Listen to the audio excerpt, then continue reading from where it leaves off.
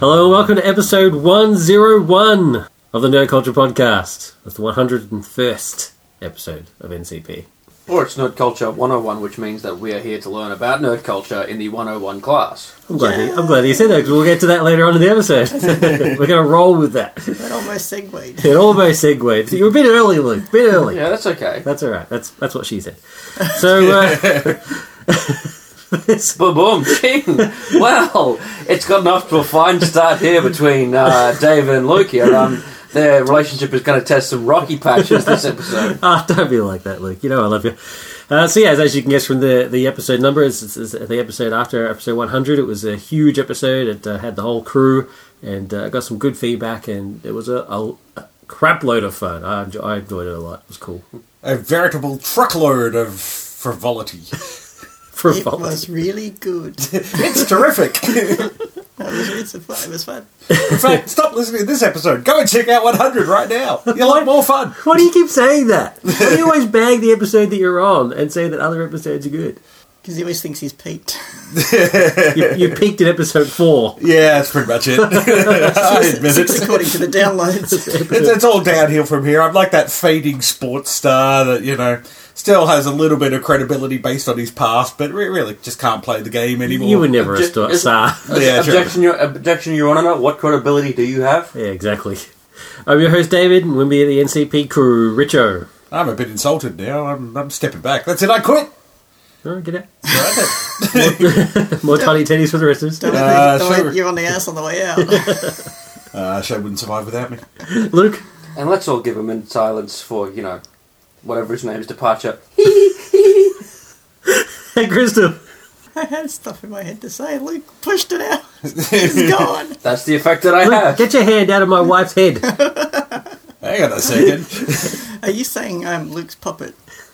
Anyway, so for this episode we'll have some news, some reviews, and as Luke alluded to earlier, our movie 101s, which will be life lessons that we learnt from the movies. So there's a bit of a difference between life lessons that we learnt, the nice uplifting things that you can live your life by, versus the movie cliche things that we've already done.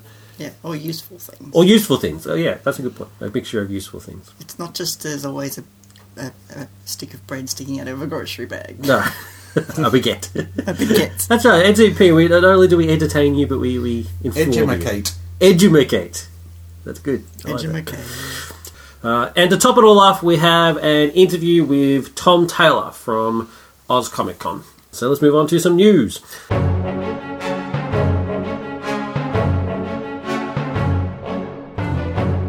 The first thing I want to touch on is Tom Taylor has announced a book at Marvel. So he's known as a independent as well as DC writer, Earth 2 and Injustice, but he's just announced that he's doing Superior Iron Man.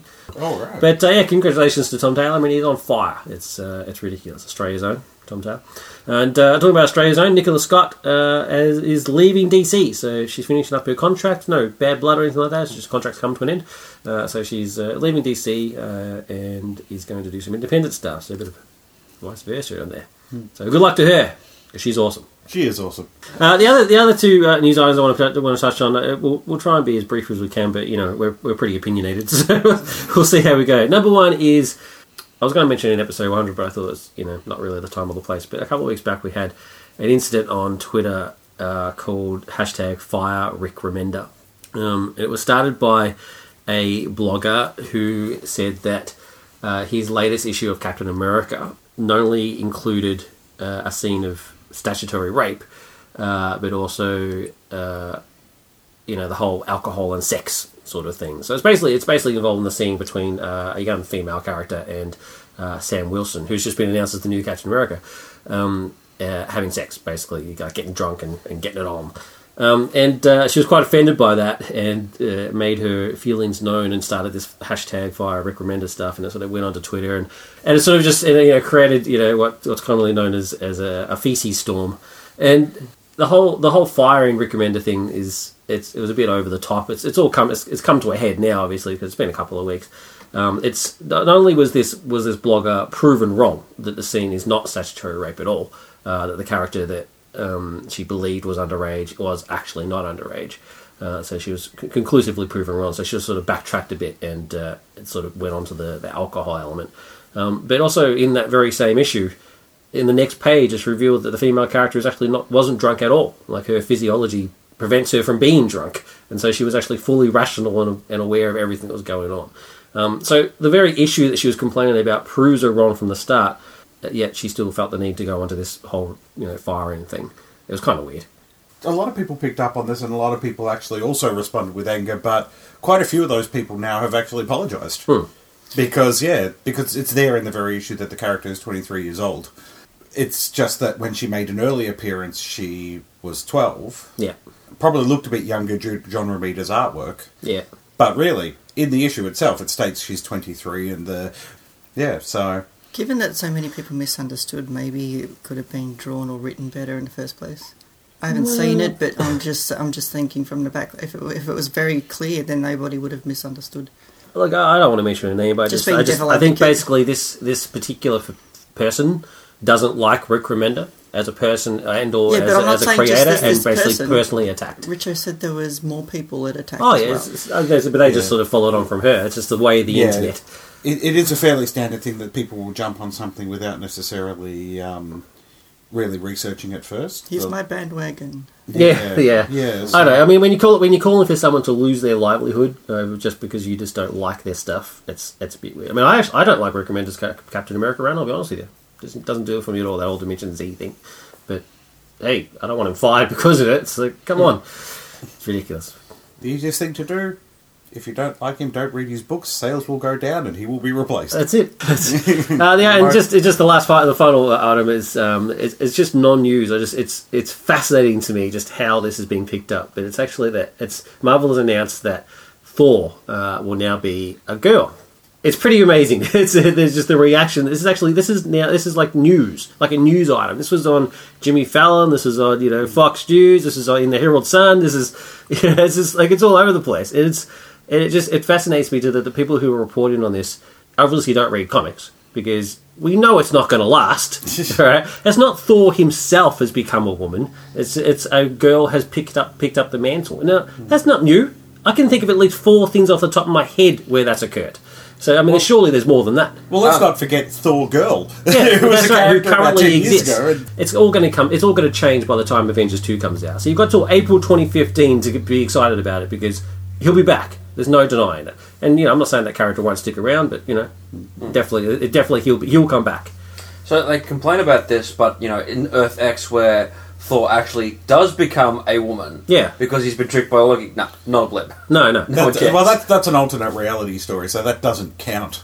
It which definitely is the standard counts. argument. I mean, even in the anyway, the reason that I think that people are getting so excited about it is because of this new sort of push towards having a female influence in the comic world, and in that case, I encourage it. Right, it's actually it's a good thing, to have a female voice, and that's cool. You want multiracial, you want multigender, you want diversity. You want diversity. That's the word I'm trying to think of. Thank you, Richard.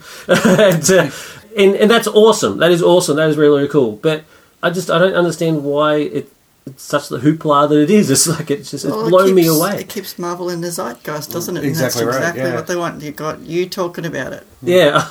Well, it's the same with the. Not so much the fact that Sam Wilson is taking over as Captain America and we're getting, our second black Captain America. Yeah, I know how people say it's our first African American Captain America. It's like, no, it's not. No, it's not. The very first one was. That's right, the truth. But Marvel didn't announce it at San Diego Comic-Con. They didn't announce it on their website or anything like that. They announced it on Stephen Colbert's Colbert Report. Which is basically their way of, as Crystal says, getting themselves, into the zeitgeist and actually creating the news story. Yeah. And I think this because Stephen Colbert's a big Captain America fan. Yeah. When they announced the female Thor thing on The View. The View, for crying out loud. Well, The View has a strong masters of marketing. That's right. Yeah, so it's just. I mean, it's an all-female talk show. So they announced that Thor's become a girl. Marvel They're masters geniuses. of marketing. So no, it's more Marvel subsidiary of Disney, Masters of Marketing. Yeah. Does that mean that Thor is now a Disney princess? Well, we can't top that, so let's move on. Brilliant stuff. Yep. That's brilliant. I wholeheartedly support Crystal's view on this matter. Just quickly before we move on, the last piece of item is that some Doctor Who scripts were leaked onto the internet. It was the new season of Doctor Who of Peter Capaldi. It was because they were getting translated to another language, and the person who was it was like a Dropbox sort of account sort of deal, who left them on there, unprotected, a little bit too long, and the internet being the internet, they jumped on. That's and huge. they grabbed them. So it's it's like the first 5 episodes or something. But it's a simple thing. Just if you don't want to be spoiled, don't read them. Yeah, basically. just don't read the scripts. It's not a big deal. I saw that they were there and went, you know what? No. I had them sent to me. And I was like, delete. I mean, it's like, I actually don't even like New Who, but even then I was like, well, I'm just not going to bother reading this. I'd rather see the episodes as they're actually aired. Yeah. Maybe we're just getting cynical in our old age. I know, I think we're just getting old. Well, I mean, I look at it, I've seen Thor replaced at least, 4 times now. I've seen Captain America replaced multiple times, it's just... it's like, It's the whole Superior Spider-Man thing all over again. Yeah. It's like, it's not going to last. Yeah. Make Sam Wilson Captain America in Captain America 3 and see how people react. That'd be awesome. Yeah. Stay tuned for Captain America 3. Although he's too cool as a Falcon in the movies. It's too soon in the movies. Too soon, yeah. Make the Black Widow Captain America. No, that's how they should have. That would work, man. That's how they should have taken out the internet in Transcendence. Oh, Started that rumour, and everybody would have gone. Hey, I've got an idea. Why don't they make every character in Captain America 3 Captain America except Captain America? he becomes a Black Widow. That's right. That'd be awesome. Anyway, let's move on. With the swiftness of a deadly cosmic ray, the Earth is invaded by indestructible moon monsters. Their ghastly mission, death for all humans. Robot Monster brings you an actual preview of the devastating forces of our future that will terrify you with their brutal reality. There is no escape from me, fool humans. So let's move on to our reviews. Now, we've got a bit of a theme for our reviews this episode. We're actually going to be doing our favourite bad movies because, as our regular listeners will know, I'm a big fan of good bad movies. I love that stuff. It's my favourite genre. I know it's not officially a genre, but I don't care. I'm making it one. Yes, ladies, and he's taken. So let's start off with Luke and Manos, Hand of Fate. Cool. Now, I know under these circumstances it's sort of a bit de rigueur to go to the fallback position in these situations, which is Plan 9 from Outer Space. Yeah. We all acknowledge that Ed Wood made an abysmal film. Yeah. Okay. It's a classic. It's a classic of the genre. Poorly acted, poorly directed, poorly written, poorly edited. It does, however, have a little bit of heart, and in spite of its flaws, is still a little bit watchable. So to find something that's genuinely bad, it's even worse than Plan 9 from Outer Space. You tend to scrape the bottom of the barrel. So I've gone with something that's, by definition, far, far worse. Now, it's not one that you're going to find easily. You'll probably find it on YouTube, but for a long time that was actually out of circulation. And the film is from 1966, Manos, The Hand of Fate. The film is terrible, but the story about the film is actually more interesting than the film. But how the film was made is more interesting than the film itself. It starts off, it is about a family on holiday trying to get to their vacation destination. They're driving through the backwaters of America. They do, however, in spite of the father's protestations, they do get lost. They find themselves at an old, not quite abandoned, an old house somewhere in the Midwest, attempting to look for directions to get them back on the right track, where they meet Torgo. Now, Torgo's first appearance is he's a bearded gentleman with sort of strange eyebrows, wearing a slouch hat, but he has this really strange walk, to the point where he can't even make it 2 steps without almost falling over. And he has this really strange way of talking, yes, the master is home, that sort of thing. Eventually he tells them that the house is actually owned by the master, an old demon-worshipping, God-worshipping person who was sort of a bit of a local figure in the community. To cut a really long story short, because really there's not much to this story, cut a long story short, they attempt to bring the family into the master's domain. It is, without a doubt, one of the worst Dracula knockoffs that's not starring a character called Dracula that I've ever seen. The reason why this film got made is that the writer, director, producer, and star of it, is a guy called Harold P. Warren, who was an insurance and fertilizer salesman in El Paso, Texas, where the film was made. He also worked with his local theater community, and they often did, walk-on bits for movies and TVs that were filming in the area. One of which was Route 66, which was a television show from the 60s. He got into a conversation with noted screenwriter Sterling Silliphant, who was there visiting at the time. And he made a bet with Sterling Silliphant. Sterling Silliphant said that it is tough to actually make a film. And Harold P. Warren said, no it's not, I can do it, I'll make a bet. Want a bet? So they make a bet. Harold P. Warren then basically scribbled down the idea for this film on the back of the napkin in the very same bar where he made this bet with Sterling Silliphant. He then goes and tries to make the film. This is an insurance and fertilizer salesman attempting to prove himself up there with, guys like Orson Welles and... For a fertilizer salesman, I think he's eminently qualified. Well, as you're You're going on fire this episode. As you're going to see, the one upshot of this is he actually does win his bet. Well, he did make the film. He didn't say it would be a good film. Okay, this was made on a budget of $19,000. It was shot on a 16mm Bell and Howell camera. That sort of camera is in fact hand cranked. Oh, so you can hear it. So not just hear it. This must be incredibly tiring. Incredibly tiring, but it could only shoot 32 seconds of film at a time. Oh my so you're god! constantly having to reload the camera. It is effectively a large home video recorder. That is 32 seconds. 32 seconds of film. That's all they were able to get get it at one point. So there's not a lot of, which is unfortunate because there are a lot of long takes in this film. That's insanity. But it also led to one of the other big problems that this film has, which is a huge heap of editing issues. Yeah. Cuts just don't make sense. So they're going...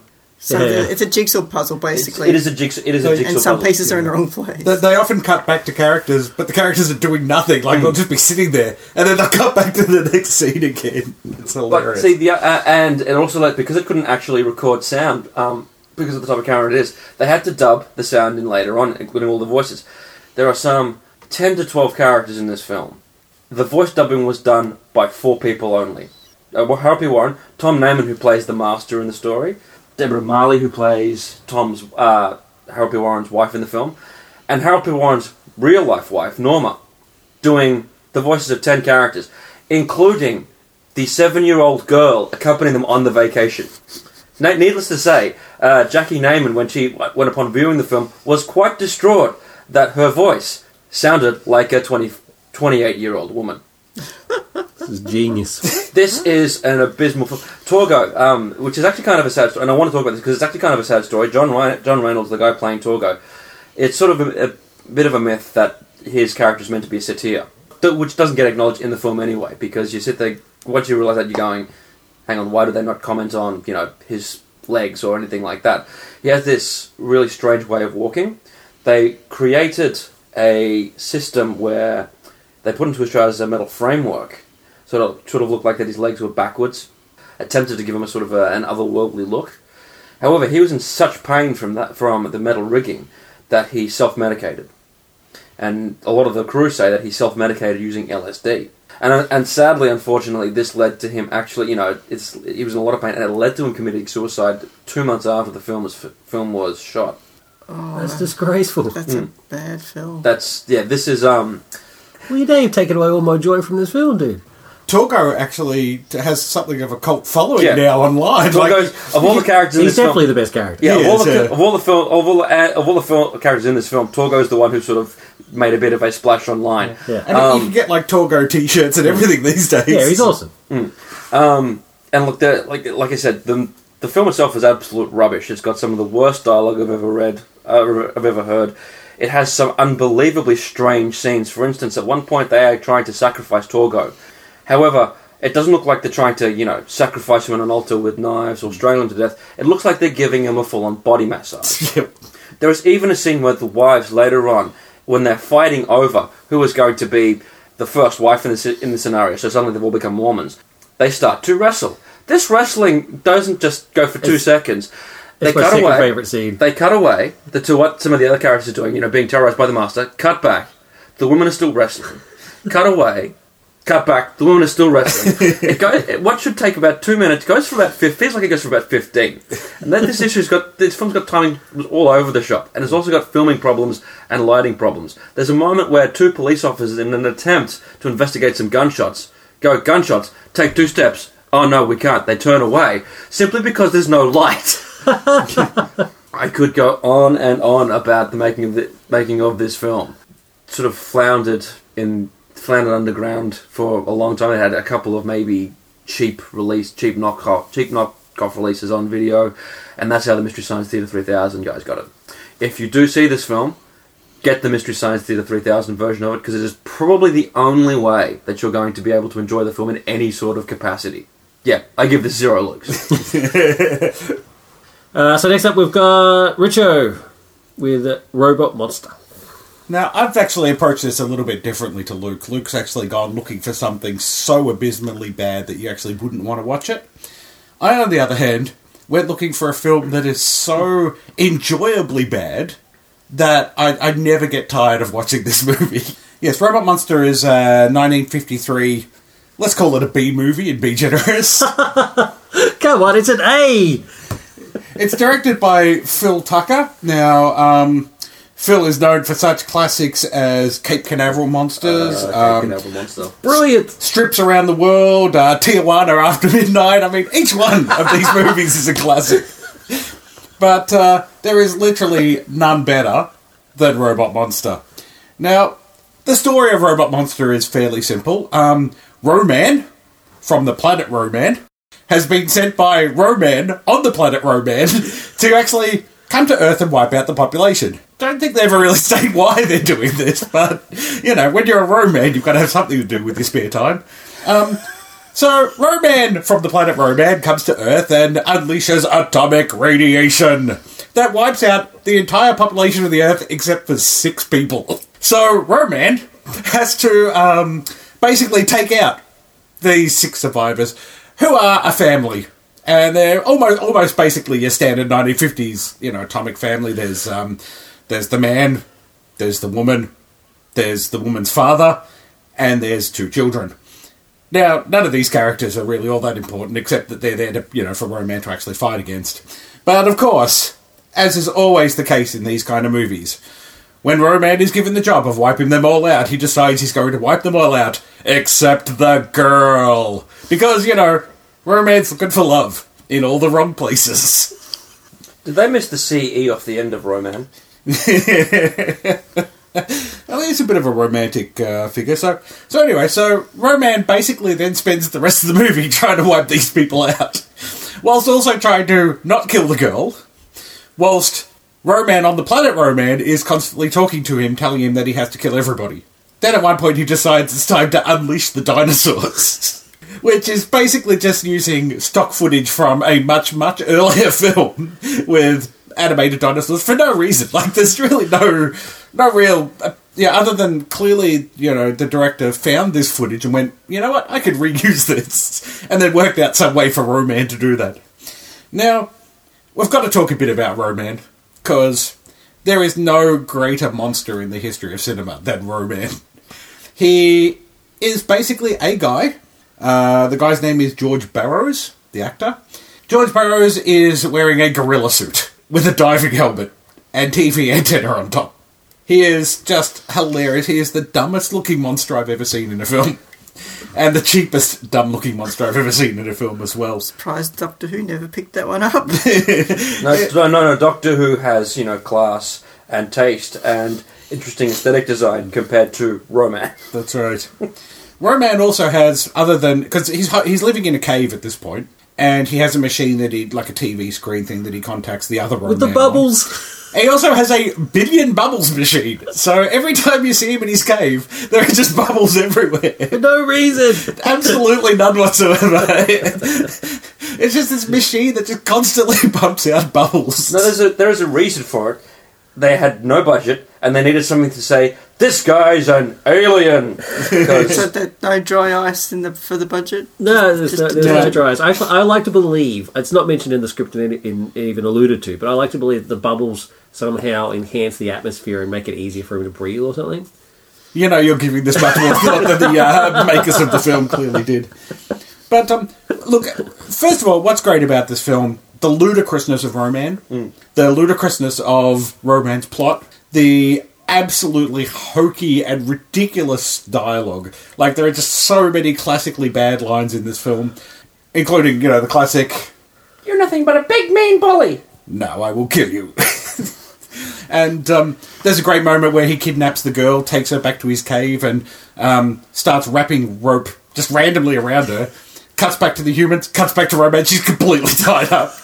I must, but I cannot. Yes, I must, but I cannot. This is there's at one point where Roman actually has to struggle because he's been ordered to kill the girl, but he doesn't want to, and he's I must, but I cannot. How does one calculate that? Where do must and cannot meet on the graph? Look, it's just one It's hilarious. very profound. Look, this film is It's one genius. hilarious moment after another. It's so much so that it's actually funnier than most comedies. The fact that the director is trying to be completely serious just makes it that much worse. On an interesting note, though, I mean, the film was made for $16,000. It's a very, very cheap budget at the time. But it actually made $1 million at the box office in the US. Yeah, technically, that's actually quite a successful movie at the end of the day. At the time? Or? At the time, yeah. Yeah, so, Really? yeah.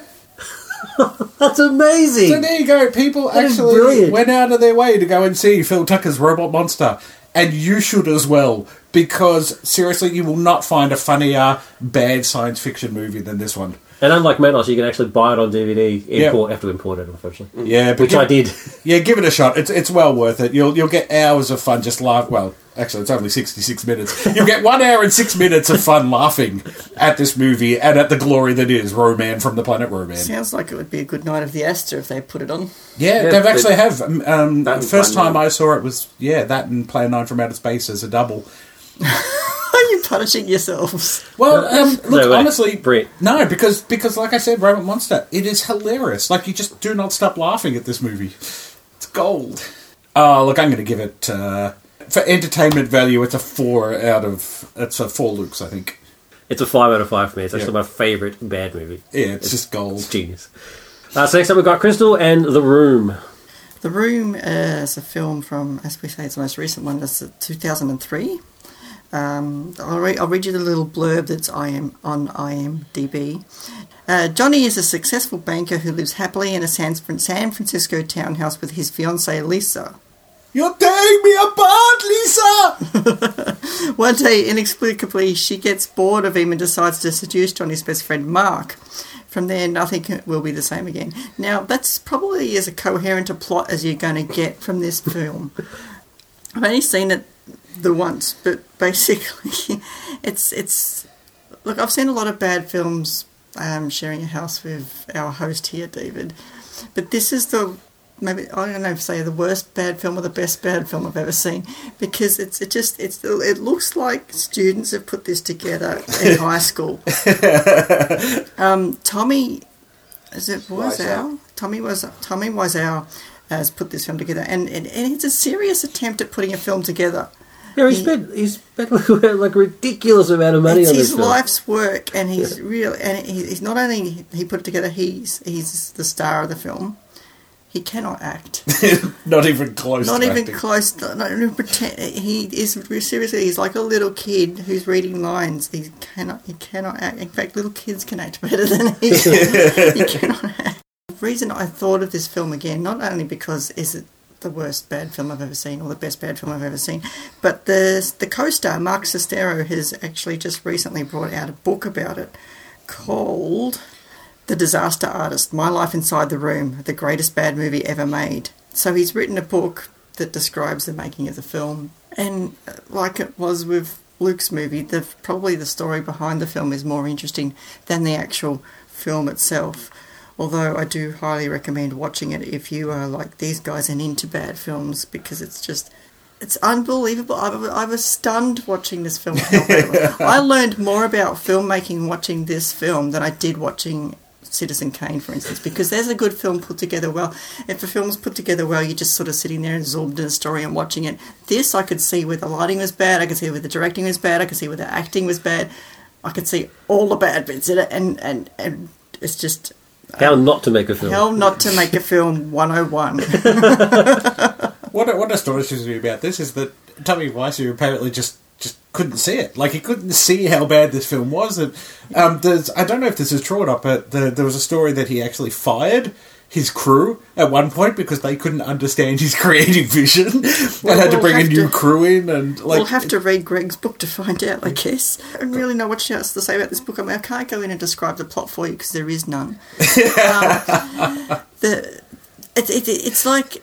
I know I've said before in some films where it looks like they've put that in just for the coolness factor. Let's do this because it'll be cool. I think that's the whole bent behind this film. Let's play football in tuxedos because it'll be cool.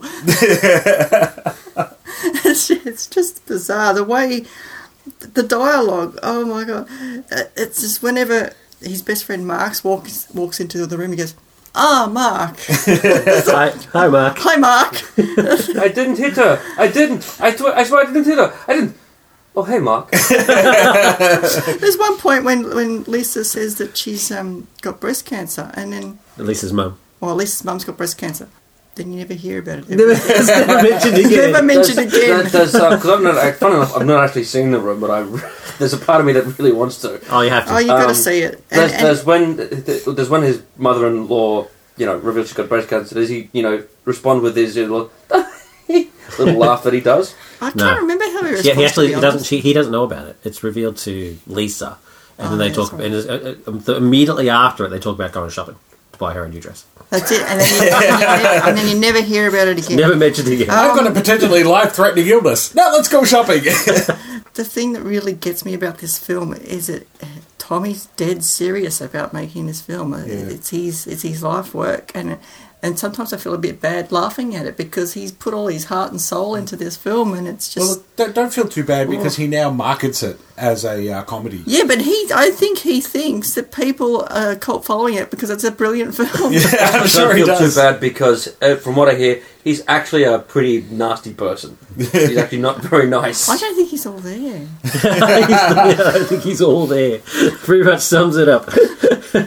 Now, I always rate my films on enjoyment scale rather than the quality of the film, so I give this one 3 Lukes, and I highly recommend, if you see it with a group of friends.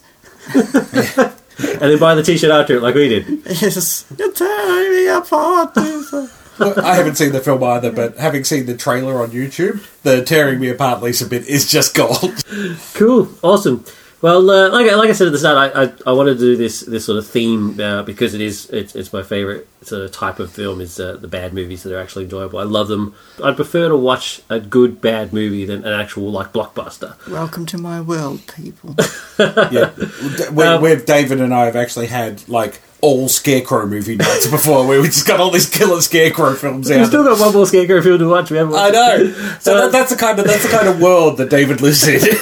So my favourite, as I mentioned, my favourite is Robot Monster. I think it's absolutely brilliant. But Richo took that. I was then going to go with Manos Hand of Fate, but Luke took that. So I didn't want to go with The Room. It's like taking candy from a baby. It is. So I had to think of some of the other sort of bad, enjoyable films that I've watched, through my life. So I mean, there was The Last Dragon, Roadhouse, The Last Action Hero, Howard the Duck. And he's watched all of them again. Action Jackson, and the classic Deathbed, The Bed That Eats. But I eventually settled on the absolute classic, Troll 2. Can I just say, Action Jackson wasn't that bad because my uncle was in it. It's not any good just because your uncle's in it. That makes it good. It's yes, a terrible, Crystal's uncle is in that movie. film. It's terrible, but I love it. It's hilarious. But I watched it yesterday. It's gone. I decided to go with Troll 2 because young Bo mentioned it a couple of episodes back because he watched the documentary called Best Worst Movie, which details sort of the making of Troll 2 and sort of how it's sort of together. Yeah, how it's sort of gone from there. And I saw that documentary as well. Documentary's actually not that good, I'll be honest with you. But the film that's based on, Troll 2, is absolute genius. And when I say genius, I was about to say, do we have to redefine what genius means and all that? I mean, terrible. Now, first, let's just start off with Troll 2 actually has no relation to Troll 1. That's never a good start. Anyway, and it actually doesn't have any trolls in it. The main bad guys are actually goblins. It's just called Troll 2 because I thought that's sort of the cashier or the thinner. So it's directed by Claudio Fragasso, who's an Italian director, and he's directed like a heap of stuff, like 40 films or something. But he speaks just very minimal English, and his partner Rosella Drudy is the writer of the film, and also speaks very minimal English. And it's like the entire crew that were Italian. All the actors are all American, and so they had like quite a lot of culture clash. Apparently, so it was really hard sort of getting directions and stuff. At one point, all the goblins, who are played by little people, were told to walk up the stairs, like follow me up the stairs. But they're in the middle of a forest, and there is no stairs. And so they're all like, they're looking around, like, but it actually meant, just follow me up the hill. So it was kind of weird. This film actually has a 0 on Rotten Tomatoes, which I actually think is an injustice, because in terms of the way, I mean, like we've mentioned, we rate films on not just how good the film itself is, but how much we enjoy it. This is a 5 out of 5 in enjoyment. This is brilliant from start to finish. The directing is terrible. The acting is atrociously bad. Everything else about it, the lighting, editing, but even worse, the story just doesn't make any sense. When the documentary was made, this film had a 0 on IMDb, but it's actually now it's gone up to 2.6, mainly because of just the extra attention that this film has got. So just give you a brief idea about the story itself. Like I said, nothing to do with Troll 1, so if you've seen that, and I pity you, then it doesn't follow on. But it's basically a city family are going to do a sort of a swap with a country family during their vacation in order to sort of learn about country life and stuff like that. So they arrive at the country town. The country town is called Nilbog, and the family's there, and everybody in Nilbog is all just creepy as hell. They look like pod people, and the country people disappear. Sorry, I just got Nilbog. That's just what they did. We'll get to that in a second. So they go into the house that they're meant to be staying in the country, and there's food laid out, and all the food looks creepy automatically, right? So the town's creepy, the food looks creepy, it all has like sort of a greeny sort of icing on it. Basically, everything's green, and that turns out to be vitally important to the plot because the young boy.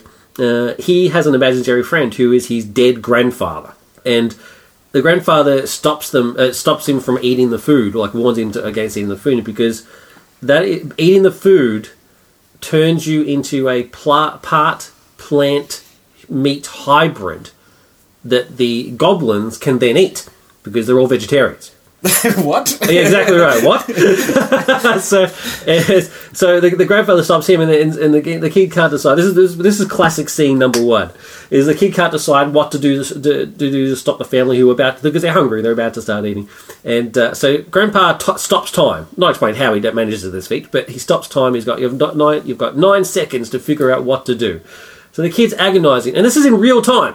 This kid's agonising. What do I do? What do I do? What do I do? His genius decision is he urinates on all the food. then cuts to the... you don't see it, cuts away from the urination.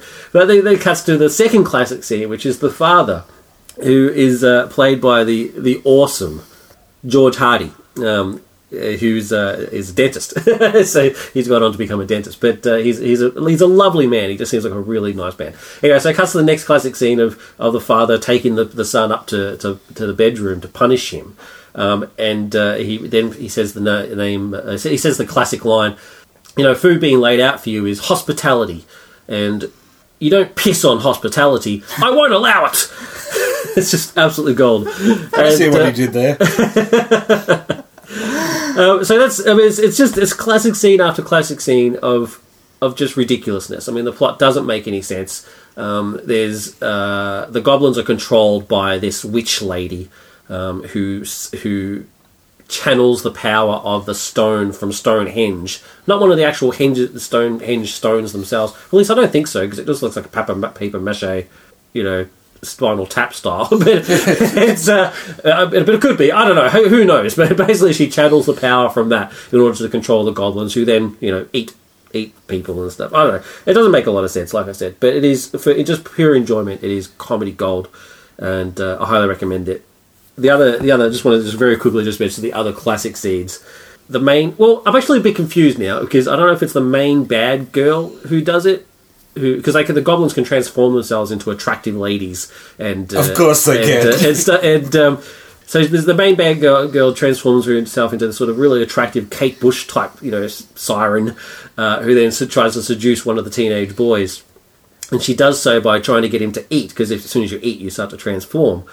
And she puts she's got a corn cob. She goes, "Don't you want to eat this lovely corn cob?" And he's like, "Well, not really, but I do really like popcorn," and so.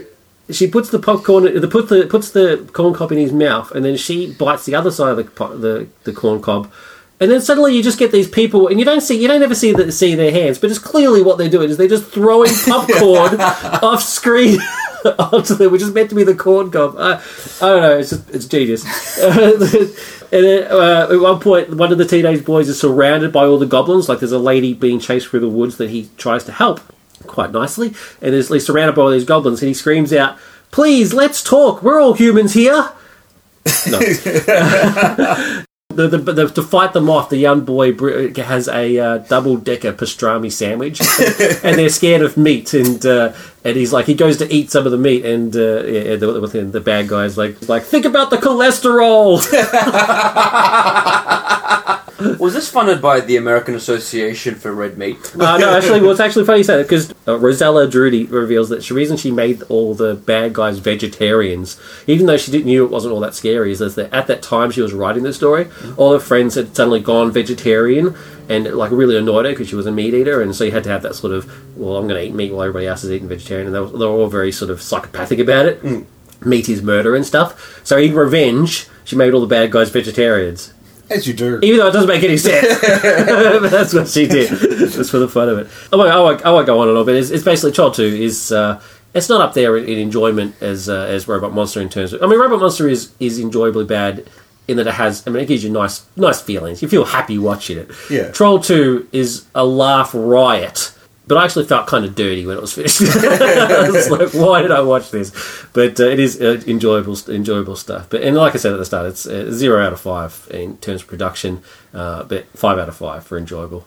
So that's our best bad movies. That was a good topic. Yeah, that was a lot of fun. So let's move on. So for our top 5, we've got top 5 life lessons that we've learnt from the movies. It's our Movies 101. So we're going to start with Crystal. All right, I'll go for this episode. Just to be different, I'm going 1 to 5 instead of 5 to 1. The number one thing I've learned from movies, well, this is more so from TV sitcoms rather than movies, and probably from observing people in general everyday life. But you get to see couples interact more on a sitcom because you're not with other couples every day of your life. Unless you're swinners. Yeah, it is. I knew it was coming. Yeah, but why you want to reference that movie is beyond me. Exactly. So this is a life lesson I've learned, and I think it's a good one. I think forget the silent treatment. If you're in a disagreement with your partner, you should never assume your partner knows what he or she has done wrong. Okay, it might be blindingly obvious to you, but your partner's not a mind reader, so simply just telling your partner what the problem is could go a long way to resolving your conflict. But please wait at least 21 minutes before you do that so that some hijinks can ensue first. Exactly, and so it all resolves in the last 5 minutes. Exactly. Number 2, from one of my all-time favourite films, when Harry Met Sally, he taught me the useful phrase high maintenance, which I use all the time. It wasn't until recently, actually, that I realised that phrase came from that film. Harry says to Sally that there are 2 types of women, high maintenance and low maintenance, and Sally wants to know which one she was, and apparently she's the worst kind. She's high maintenance that thinks she's low maintenance. But there are all sorts of people from all walks of life that can be high maintenance and basically hard work to deal with. Number 3, just some nice everyday advice from our favourite, the Dude. Take it easy, man. Which is nice, a nice little mantra in your head. If you're feeling a bit stressed, take it easy, man. Actually, another little mantra in my head that I like is, if somebody's coming towards me and I don't particularly want to deal with them, in my head I'm going, this is not the person you're looking for. But while making that little wave motion with my hand. Number 4, chopping onions. Now, I can't remember where I saw this. I remember watching a TV sitcom. I can't remember what sitcom it was. It was on during the day, so I'm assuming it's wasn't a really well-known, high-profile one. Just one of those fill the time during the day ones.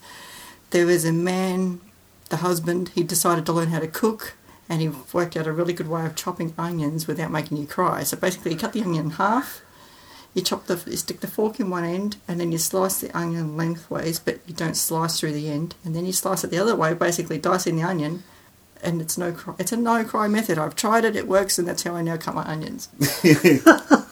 NCP teaches you how to chop onions.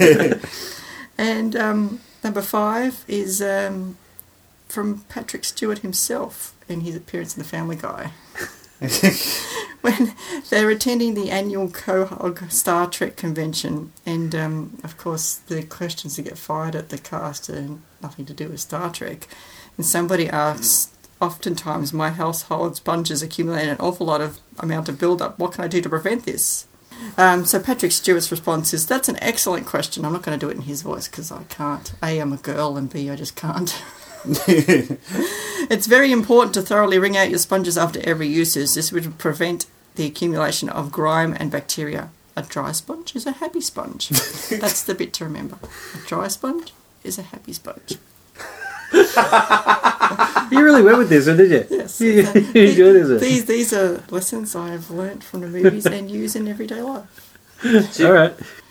Next up, we've got myself. Mine are in no particular order, and I think I actually even got more than 5. Mafia movies, mafia-type movies. I've got some excellent advice for life. No one is untouchable, and power does not guarantee invincibility, and it also doesn't guarantee loyalty. Be firm, but be just. Really, I learned from gangster movies that if they pull a knife, you pull a gun. And that a man, when he becomes preeminent, is expected to have enthusiasm. I want him dead! I'm talking about things that you can use in real life. Hey, he sends one of yours to the hospital, and you send one of his to the morgue. Now that's valuable life experience right there. That is so true. I should have had that. From the Shawshank Redemption, I learned that no matter how careful or how respectable you are in life, the events out of your control will happen, and they're not always just. See, I learned that the best way to cover a hole in The Shawshank Redemption is to have a poster of Rita Hayworth. Why are you not taking this seriously? This is things you can apply to real life, not just Rita Hayworth posters. Although that is true.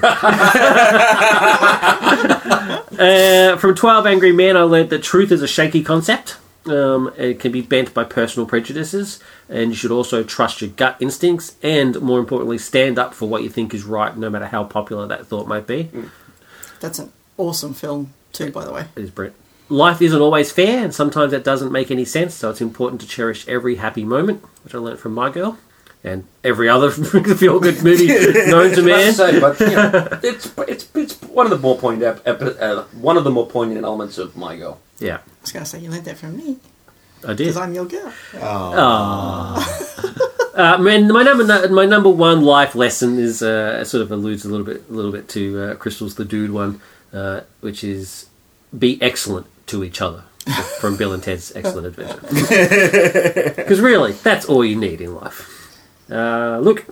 Okay, well, you know, in the spirit of this, I decided to look at specific movies, and these are in no particular order, so I'll just start off from the top of my head.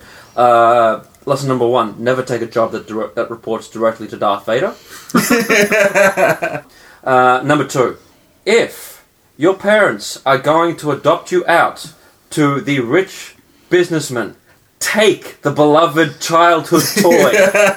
It is going to save you not only just therapy bills later on, but potentially also help keep you sane in the later years of your life. Number 3, this is just more of a general one alluding to the genre, that if you are a documentary filmmaker attempting to uncover something, you know, secret government to do with a conspiracy of some kind, or some dark supernatural folklore tale, there's a good chance you're not going to survive, so perhaps think of an alternative career as well. You're on fire, Luke. Trust me. Number 4.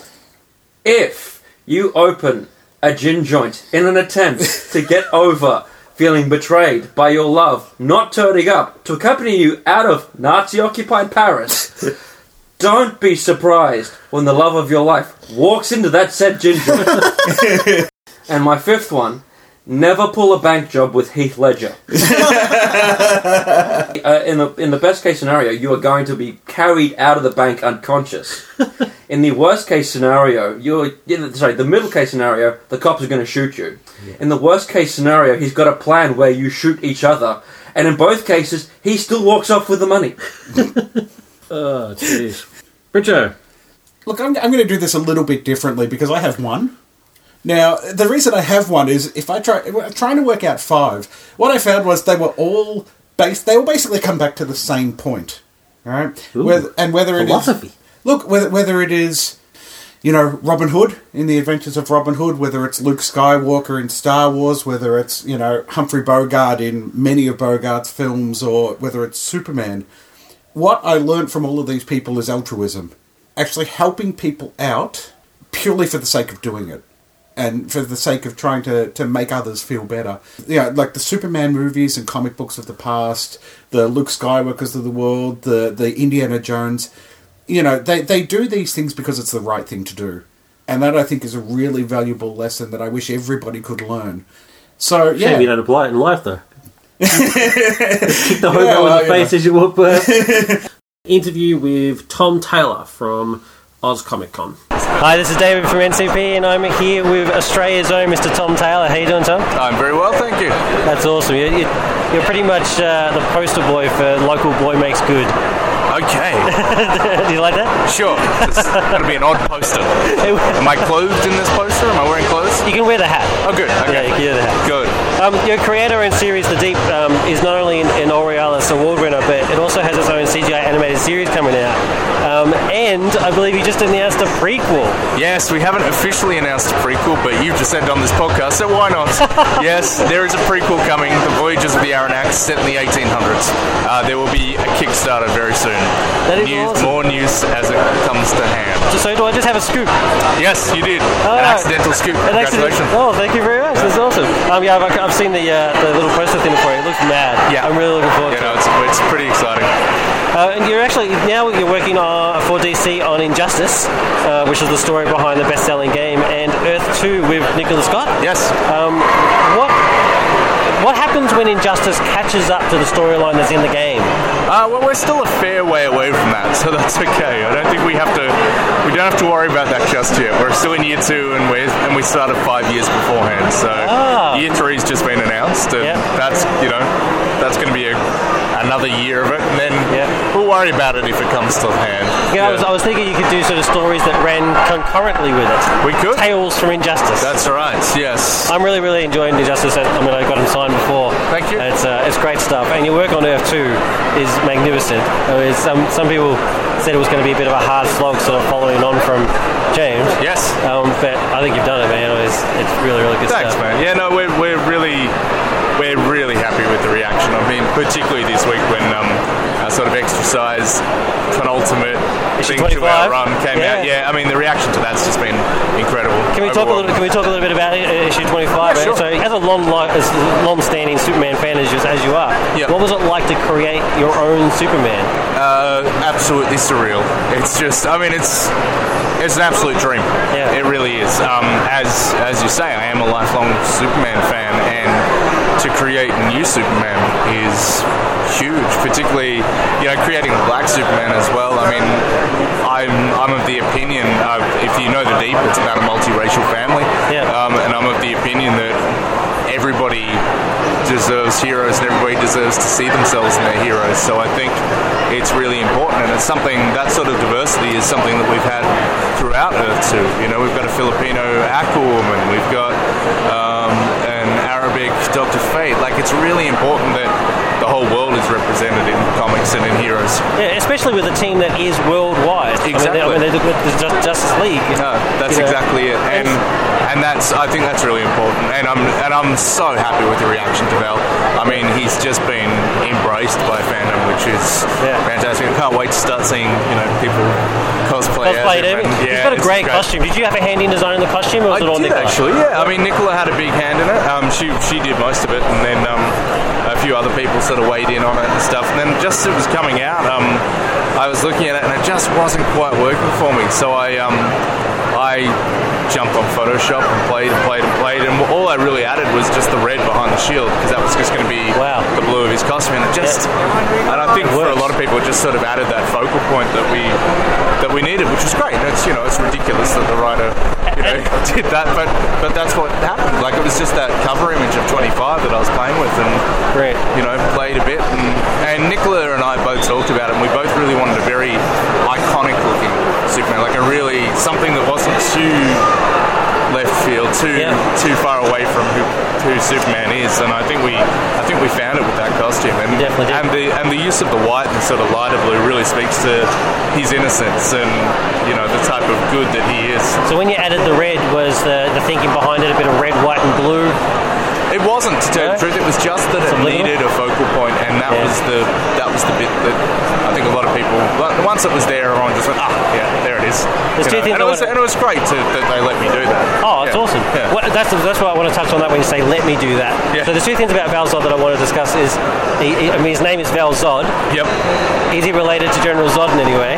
Well, it's interesting because we sort of hit on his parents in the last issue, and we said that they're scientists. Yeah, and we see his mother in that shot. And I think we see his father. Both being dragged away at one stage. So it's... he is part of the Zod family, but it doesn't mean that they're the same Zod family that you know from the Prime Earth. Exactly. Yeah. And there was 4 people who rocketed away. It was 4 people. We still don't have the 4th one No, we don't. My second question is, when you say let me do it, so was it your decision to make him African-American? Well, an African-American representation of Kryptonians? Well, who knows if he's African-American? I mean, with the Deep, we're very careful not to say where they're from. Gotcha. And it's so that anybody can identify them with them. With the Deep, we've got an Asian mother and a black father and their 2 children. Yeah. And we have fans from Singapore to America to Pakistan to India to and because we've got Aboriginal fans, we've got because people see themselves in it, and I'm of that opinion. So if you think he's an African-American Superman, okay, but it doesn't mean he's from Africa or America, he's from Krypton. Yeah. But it just happens to be the colour of his skin, which and if you identify with that, that's great. But no, it was I was the one who said when I came on the book that that's what I'd like to create, but they went with it straight away. They just went, That is such an awesome thing to see. That I mean, New 52 DC has popped a lot of flack. Let's be honest. Yeah. But one thing that just cannot be faulted at the moment is their multiple ethnicity. So I think they're really embracing other cultures. Yeah, I think there's a lot of people of color. There's a lot of sexual orientation's gone out the window. They're trying to cater for everybody and bring everybody into their world, which is exactly what you need. So in Injustice and Earth 2, you deal with 2, let's say, evil Supermen. Yes. I actually kind of see Injustice Superman more as he's basically just a tortured soul. Yeah. Whereas Earth 2 Superman, let's face it, he's gone over the edge. He's a douche. He's being corrupted. And I see Earth 2 Superman as kind of sort of paralleling Anakin Skywalker to Darth Vader sort of thing. Going back to your Star Wars roots. Do you see it that way? And if you do, is there a redemption arc? Honestly, I don't want to spoil anything, but read issue 26 next month. Okay. Yeah, there's a lot will be answered there. You couldn't have had a better answer than that. I loved the dinner scene, by the way, that you had with the Kents. So funny. And Lois. It was when hilarious. I wrote that, Nicola emailed me once she got that scene. She's like, "What? Are we really doing this?" That's one of the things that I really love about your writing is that sort of that knack to sort of put humour into sort of an uncomfortable situation. Honestly, I don't understand writing or storytelling without humour. I'm bored by it. Sadness sadness and depression and angst, it can go away. It's brilliant stuff. Do you find it though a bit confusing to write two different, let's say, evil Superman? Do you sort of find yourself thinking, oh wait a minute, Earth 2 Superman wouldn't do that, but Earth Justice wouldn't, sort of vice versa? No, I think I've had to, I can separate the characters out enough, and I really need to, because there's so many characters across Injustice, across Earth 2, across other stuff I work on. Like, you do need to keep it all in your head, especially Injustice and Earth 2, where there's two massive intergalactic wars happening at the same time with a cast of 50 in each. Like, it's crazy. You have to get okay at that. Yeah, you'll go mad. Get a big whiteboard. You got to listen to all the voices in your head. Yeah. You get them down on paper. Yeah. One more question, and then we'll get back to your fans. Okay. So it's a patented NCP question. Yep. Can sometimes be a bit of a curler. So be ready. Okay. If you were conducting this interview, yes, what would be the one question that you would want asked? What would I ask? I have no idea. I think you've done very, very well. I think you've asked good questions. Oh, thank you very much. Yes. Well, thank you very much for your time, Tom. Thank you. It's brilliant stuff. I'm a big fan of your work. Thank you. Okay, thank you. See ya. Cool, so let's finish up with some coming soon. In cinemas July 24th, we get Deliver Us From Evil, starring Australia's own Eric Bana and some other guy. The Devil's Knot, which is about three teenage boys who are falsely accused of a crime because the police just want to wrap up this crime really quickly, so they falsely accuse. Is that based on the West Memphis 3? Yeah, West Memphis 3. Hercules. Jercules. No, not that Hercules. It's, which Alan Moore has actually said don't go and see. Yes, because of Steve Moore. Because it's based on a comic written by Steve Moore. Steve Moore wasn't credited for it, and Steve Moore's now dead. And he got no money for it, and he asked them to remove his name from the project, and they agreed, but then he died, and now they're using him to market the project. So Alan Moore's come out and said, don't go see the film. As much as I love Alan Moore, I love The Rock. He's a bit of a man crush for you, The Rock, isn't he? He's Kevin awesome. Sorbo. Oh, now I'm very conflicted about this film. It's directed by Brett Ratner.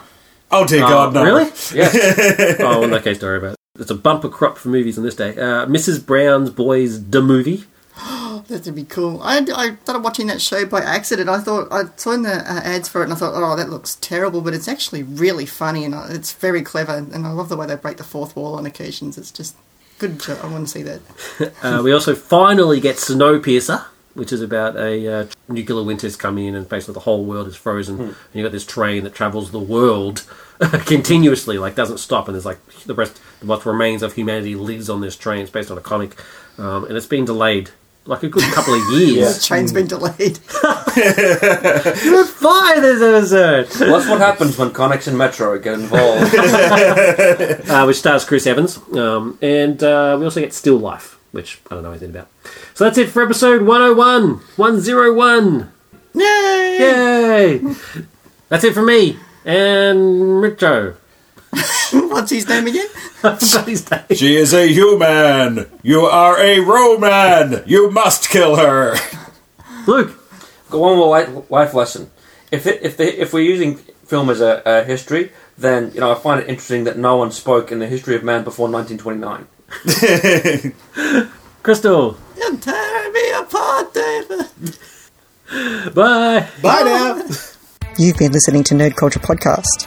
We'd love to hear from you. Send us an email to feedback@nerdculturepodcast.com. You can write on our wall if you go to the Facebook page. Go to facebook.com/nerdculturepodcast. Tweet us at NerdCultureCast. Skype us on Nerd Culture Podcast. If we don't answer, leave a message. We might even play it on the show. You can comment on any post on our website, www.nerdculturepodcast.com. If you'd like to support the show, use the Amazon affiliate widget on our website to do your Amazon shopping. It doesn't cost you any extra, and a small percentage of the profit goes towards helping us to produce our show. We can see what you buy, but not who you are, so your privacy is assured. Check out our videos at ncptv.net or search for ncptv on YouTube, because we also have a YouTube channel. Don't forget, you can rate, review and subscribe to the show on iTunes. Wondering where you can hear more of Bo? Go to ecnradio.com. Bo and David also have another podcast called Film Flams, More info at www.filmflams.com. You can find all of our podcasts and more at undercastnetwork.com. Thank you for listening and stay tuned for more episodes.